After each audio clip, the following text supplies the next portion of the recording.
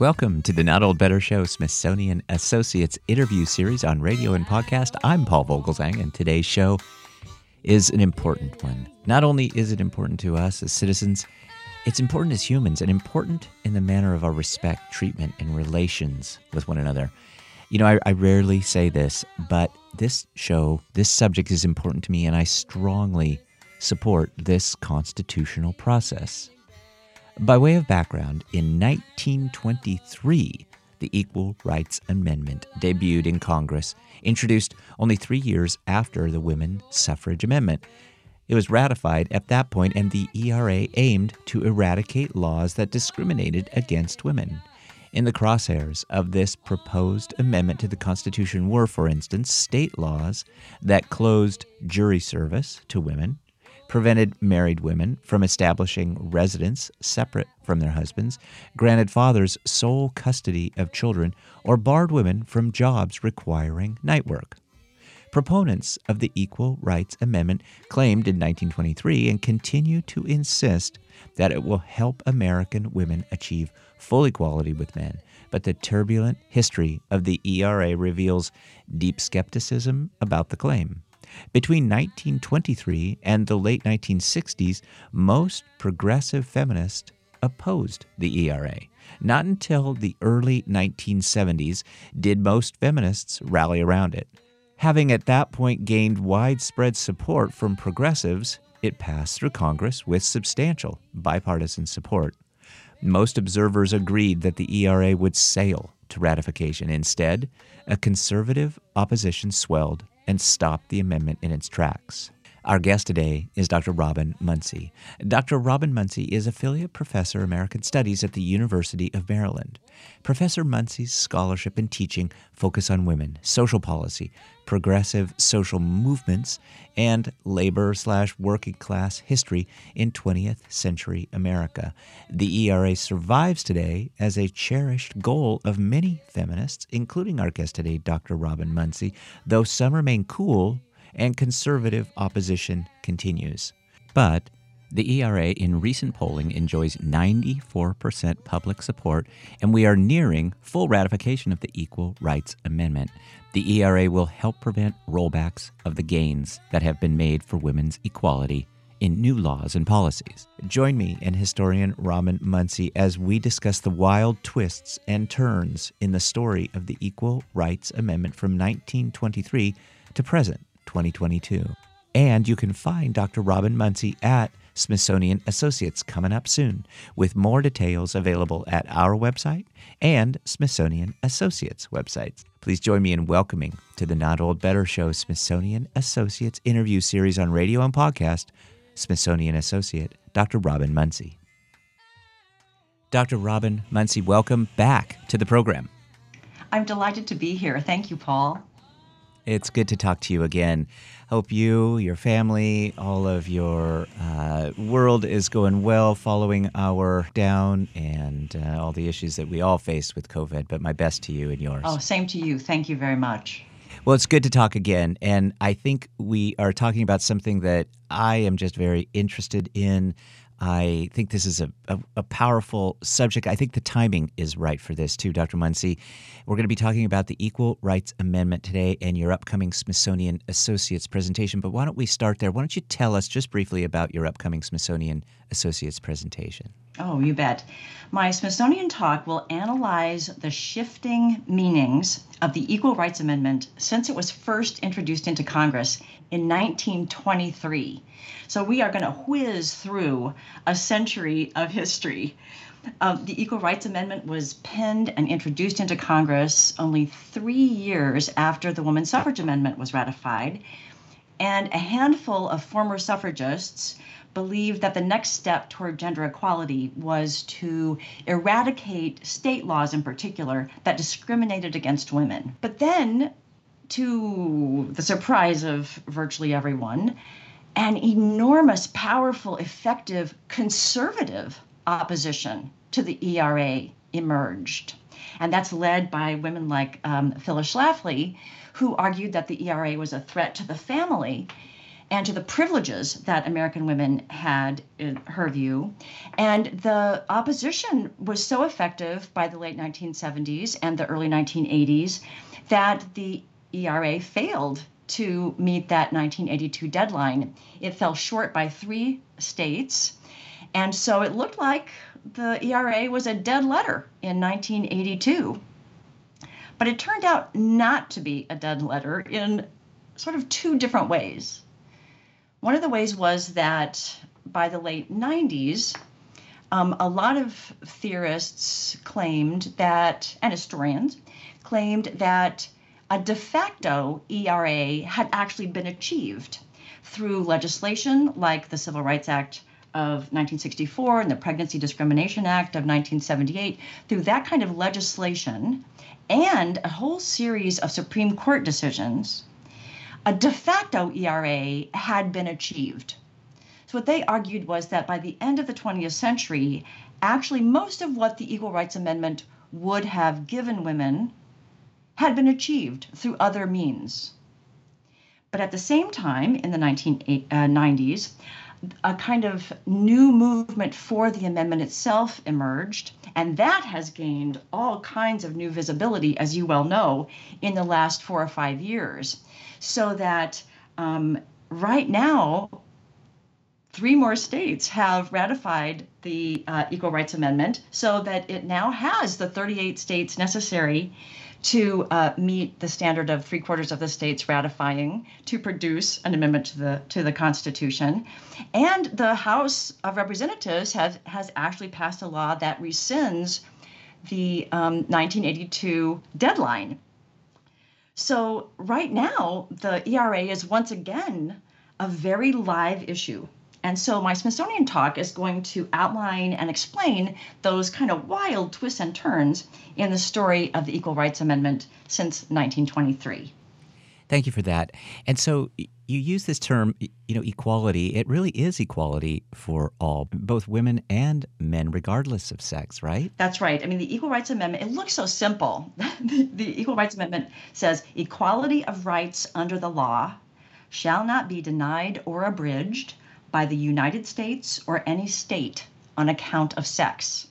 So really, it would seem to require equality under the law across the gender spectrum. And so the other kind of confusing thing, I think, to maybe many, and I'll just add myself to this list, if it's a cherished goal of many feminists, and I'll put myself into that category, why do many still remain cool and oppose it today? What you would think that we would all just line up behind this. Right. I mean, I don't know of any feminists who actually oppose the Equal Rights Amendment, but there certainly are those who are cool. Cool. Okay. The opposition tends to be among conservatives now, which is not the case. I mean, one of the things that always surprises my students is that the first political party to support the ERA, to endorse it, was the Republican Party in 1940. And the Republican Party supported the ERA in 1940 because it seemed to be pro-business. It was pro-business Republicans who first supported the Equal Rights Amendment precisely because it would seem to get rid of those protective labor laws for women workers and make women workers more easily exploitable. So that the opposition is now conservative rather than progressive, it's just one of those fascinating twists in the whole story. But I think there are feminists who are cool toward the ERA there are many different reasons. One reason would be that it's just not clear how the ERA would be interpreted. And so it looks like such a simple amendment, and yet it's not clear how the courts would agree to interpret it. It might be that the courts would say, all right, what this means is that the law has to treat people across the gender spectrum exactly the same, right? And if that's one possible interpretation, that's probably the most likely interpretation. And if that's the case, if that's the interpretation that flies, then some feminists would say, well, that's actually equality. The same treatment, identical treatment, is actually not a winning strategy for producing material equality across the gender spectrum. Because if groups of people start out unequal, and then you begin to treat them exactly the same, what you do is you hold in place the inequalities that you started with. I had a colleague ages and ages ago who used to try to explain the importance of affirmative action by reference to a Monopoly game. And what she would say to her students was, okay, if you started a Monopoly game with one player who had $5,000 and 3 hotels on Park Place, and then from that point on, you gave everybody the same resources, you would never close the gap between the person who started out with $5,000 more than everybody else and many hotels on Park Place. You would never close the gap, right? You could improve the position of the people who are, once everybody got $500 and a couple of houses, you could improve the position of those other players, but you couldn't close the gap because somebody started out with so much more to begin with that if you just treat everybody the same from then on, you maintain inequalities. So there are those that just don't see similar treatment, identical treatment by the law as a strategy that can ever achieve gender equality. But it's possible. I mean, there are others, there are people who hope that the interpretation of the Equal Rights Amendment that might fly eventually is one that would require equal impact of laws, not just equal treatment, not a law that says men and women or people across the gender spectrum are treated the same, but that the impact of the policy has to be the same. And so that would be a much broader interpretation of the amendment. There's no guarantee that would fly, but if it did, that would be a much more powerful interpretation. And I'm thinking, so to give you an example, might be helpful. I'm thinking right this minute of mandatory overtime. Mandatory overtime. The Fair Labor Standards Act, which of course was part of the New Deal in the late 1930s, the Fair Labor Standards Act still allows employers to require overtime as a condition of employment. You have to be willing to stick around, after 6 o'clock, after your shift ends, if the employer needs you to. It's just that the employer has to pay you time and a half for that extra time. Mandatory overtime has different meanings. It has different impacts on people who are caregivers and people who are not caregivers.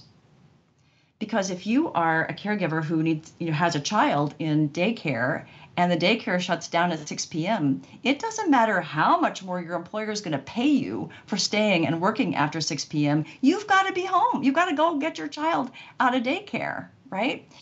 So that mandatory overtime law has a different impact on men and women because men and women are differently situated as caregivers.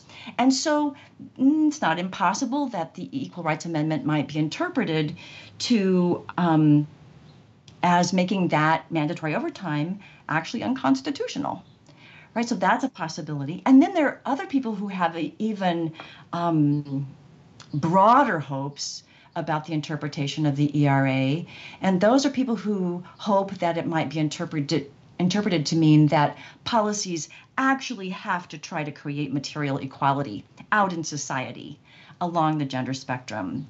And so it's just not clear what the courts would accept. And I think right this minute, it seems very unlikely that the broadest interpretations would be accepted. And in that situation, the Equal Rights Amendment doesn't promise nearly as much as women need, frankly, to achieve greater equality. Hi, it's Paul. Do you love entertaining, informative, eclectic, insightful programs about culture, health, science, life, and everything Smithsonian. As part of our Smithsonian Associates interview series on radio and podcast, we're introducing you to the new Smithsonian Associates streaming series. Smithsonian, a nonprofit organization, is excited to present this new aspect of their 55 years as the world's largest museum-based educational program. Join us from the comfort of your home as we periodically interview Smithsonian Associate guest speakers. Our audience here on radio and podcast can explore our website for more information, links, and details at notold-better.com. Thanks, everybody. We are with Dr. Robyn Muncy. Dr. Muncy will be appearing at the Smithsonian Associates program coming up. Check out our website and Smithsonian Associates website for more information about Dr. Muncy and our upcoming presentation at Smithsonian Associates. Dr. Muncy, as with all things legal or legislative, it's very nuanced. The other interesting, along with this idea of interpretation of the ERA, one of the other interesting things to me in my research of this subject is about the quote-unquote deadline. And interestingly, Nevada has ratified it in 2017, as you suggest, Illinois, 2018, Virginia, where I live, in 2020. There is this massive wave of new movement, with new states ratifying it. And there's a bill in Congress, I think just last year, to eliminate the original deadline. That's pending in the Senate. But what does this quote-unquote deadline have to do with passage? Does the deadline even count? Yeah, that's such a great question. And I think the meaning, yes, the meaning of the deadline is really up to Congress and the courts. I mean, some people argue that because the deadline was in the preamble to the amendment and not in the amendment itself, the deadline doesn't count at all. It's not a part of the amendment. And so some people are arguing right this minute, in fact, since you're absolutely right, the 38 states, the 3/4 of the states have that ratification has been achieved. And some people are arguing that since the deadline wasn't in the body of the amendment is already part of the Constitution because it has already satisfied all of the requirements for amendment of the Constitution that you can find in Article 5. Article 5 says basically that 2/3 of the Congress have to approve the amendment, and then it has to go to the state, and if 3/4 of the states ratify, then it's part of the Constitution. And since, as I said, since the deadline is in the preamble and not in the body of the amendment, some people argue it's already part of the Constitution. But of course, there is the problem of that preamble, and there's also the problem of 5 states having rescinded their ratifications before 1982.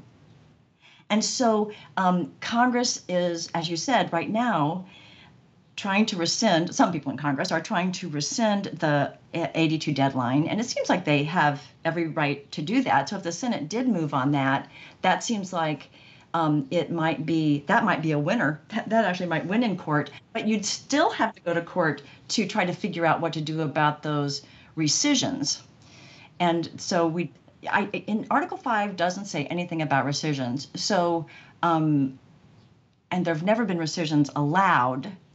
But since these rescissions were made before the 3/4 of the states had ratified, it's just not clear what the courts would say about that. So it would still have to go to court, even if the Senate, decided to withdraw the deadline. And it doesn't look to me like there's probably a lot of movement in the Senate to do that. I don't think that's going to happen. But you never know. You just never know. Well, further complicating all of this is kind of a unique player, one that I certainly needed to learn a little bit about. My audience may want to learn some more about this role, too. This is the role of the U.S. Archivist. And it seems, and I'm kind of laughing right along with you here, because you would think that the archivist, who is appointed by the president, you would think that President Biden could just simply instruct the U.S. Archivist to certify the ERA, but in fact, the U.S. Archivist has declined to certify the ERA, yet you have attorneys generals from Alabama, Louisiana, South Dakota, who had filed lawsuits dropped their lawsuits, and so it's very murky. And so maybe tell us about the role of the archivist and where that stands in all of this process. Right. It was a kind of an ingenious move for those people who say, "Oh, for heaven's sake, all of the requirements of amendment have been satisfied, and so all we need is for the archivist to go ahead and certify and publish the amendment as a part of the Constitution. That's the only step that's left." But the archivist was advised by the Department of Justice, first under the Trump administration and now under the Biden administration, that he did not have the power to do that given the preamble and the problem of the rescissions. So he has not done that, and he is in court because of that. But also the president actually is given no role officially in amending the Constitution. It's Congress and the states. Those are the players. It's not the executive branch that has power in this case. So the archivist is in a total bind because, of course, he was taken to court because he didn't certify, and of course, if he did certify, he would be taken to court for doing that too. There's no winning way out of that. That's for sure.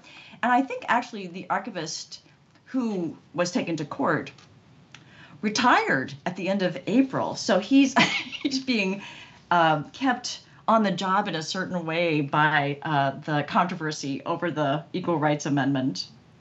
I want to talk to you about a tangential issue, and that's Roe v. Wade, which seems in jeopardy today. Should we be concerned about ongoing support for the ERA in light of what's going on with ERA? And do you think they're related? And what does this current atmosphere say about human rights in general? Oh, so yeah, I think that as this will just sound trite because it's so obvious, and people say, everybody I think is pretty much convinced of this, that we're in a period of profound threat to democracy and to human rights, and not just in the U.S., but globally. And so it's a pretty grim moment, a really, really grim moment for us. And I think that means that probably means that the likelihood of immediate acceptance of the ERA as a part of the Constitution is not in our future, not our immediate future, though you never can tell. I mean, the majority of Americans do support the ERA, and the majority of Americans do support Roe v. Wade. So it's, you just don't know what's gonna happen there. In fact, my students are always just shocked to find out that ERA is not already part of the Constitution. This is a shock. A lot of people assume that that's there. So, you just don't know what's going to happen, and I have no business predicting the future, that's for sure. But it is a very grim moment. Nevertheless, I think that. Oh, let me address the issue of Roe v. Wade first. It's not clear how the ERA and abortion rights might be connected. It is certainly the case that right now conservatives are claiming that the ERA would usher in an era of protected abortion rights. So conservatives are definitely connecting the two. And I think that that's very interesting because it does suggest that they understand that reproductive rights are a requirement for gender equality. There's a recognition there of something that I think is true. However, it's not absolutely clear whether the ERA would support abortion rights, would be accepted as a support. Certainly, there are feminists who would argue in court that the ERA requires the bodily autonomy of women just as men have bodily autonomy. But it's not absolutely clear that would fly in the courts. And given the current courts, I'm not sure that would fly at all. And in fact, in the 1970s, feminists argued that reproductive rights and especially abortion rights and the ERA were not connected. Since the 1990s, there has been more talk about the possible connection, the possible support that ERA might actually give to reproductive rights and in particular abortion rights. But it's honestly not quite clear what the courts would accept there. So in fact, I'm not sure whether the ERA would be much of a help, at least in the immediate future, to access to abortions. I'm just not sure about that. But I do think that on the larger issue of, where are we in terms of human rights and what does that mean for the Equal Rights Amendment? On that bigger issue, I would say that the Equal Rights Amendment is important only as a means to other policies and measures that would have a chance of actually creating material equality along the gender spectrum. So the Equal Rights Amendment will not, I think, change anything immediately for any women. If it becomes a part of the Constitution, it becomes a tool, it becomes a resource that women and other people along the gender spectrum could use to try to achieve other measures that would actually create greater equality along a gender spectrum. And those measures, I'm thinking of things like equal pay for comparable work, paid family and medical leave. I'm thinking of raising the minimum wage because, of course, the majority of minimum wage workers are women. And there's almost nothing you could do that would more immediately improve the lives of women and bring them closer to equality with men than lifting the minimum wage substantially. So those kinds of federal supports and subsidies for childcare and elder care, those are the kinds of policies, those are the kinds of measures that actually have the chance of creating material equality between women and men and along the gender spectrum in general. And the ERA might be a valuable tool in achieving those measures, but it will not of itself bring about material equality between women and men. I think probably, and I hope I'll hear from people at the Smithsonian talk about this because I'm not a lawyer, and I think there are many people who know a heck of a lot more about this than I do for sure. But my sense is that there's pretty broad agreement that the Supreme Court decisions that have insisted on equal treatment by the law since the 1970s, that the Supreme Court decisions in that de facto ERA that we mentioned earlier, that those would be sustained by the ERA. It would be harder to overturn those decisions because of the ERA, and that's not nothing. That would be a bulwark worth building for sure. But beyond that, the ERA is not going to change anything of itself. It becomes a tool in ongoing struggle. And that would be the message I would want to leave, I suppose, an audience with, is that the ERA is not actually an end in itself. It is a measure that gives us another tool in our ongoing struggle for substantive equality along the gender spectrum. That is so well said, so reasonable, so articulate, and so powerful. Well, Dr. Robyn Muncy, thank you. I think we will leave it there too, at least for the time being. We're looking forward to your presentation coming up at Smithsonian Associates. Again, we'll put links in the show notes or where our audience can find out more information about Dr. Robyn Muncy and her upcoming presentation at Smithsonian Associates. Thanks so much, Dr. Muncy, for your time today and for shedding light on this subject. It is a nuanced one. It is complex. I think your upcoming Smithsonian Associates presentation will do an awful lot in giving us a sense of understanding and perhaps some hope about where we can be as an audience. But thank you for your time today. Same to you, Paul. Thank you so much for your time. My thanks to Dr. Robyn Muncy. And you can find Dr. Robyn Muncy at Smithsonian Associates coming soon with more details at our website and Smithsonian Associates. My thanks to the Smithsonian team for all they do to support the show. My thanks to you, my wonderful audience here on the Not Old Better Show on radio and podcast. Please be safe, be well, and let's support gender equality for all. Women's rights and equality are basic human rights for upliftment and equal opportunities for everyone despite their gender. Let's talk about better. The Not Old Better Show on radio and podcast. Thanks, everybody, and we'll see each other next week right here at notold-better.com. Now, that's the way the old song said it, but I got more to say. I say, I do want your millions, mister, but I think they ought to be divided up among all of us.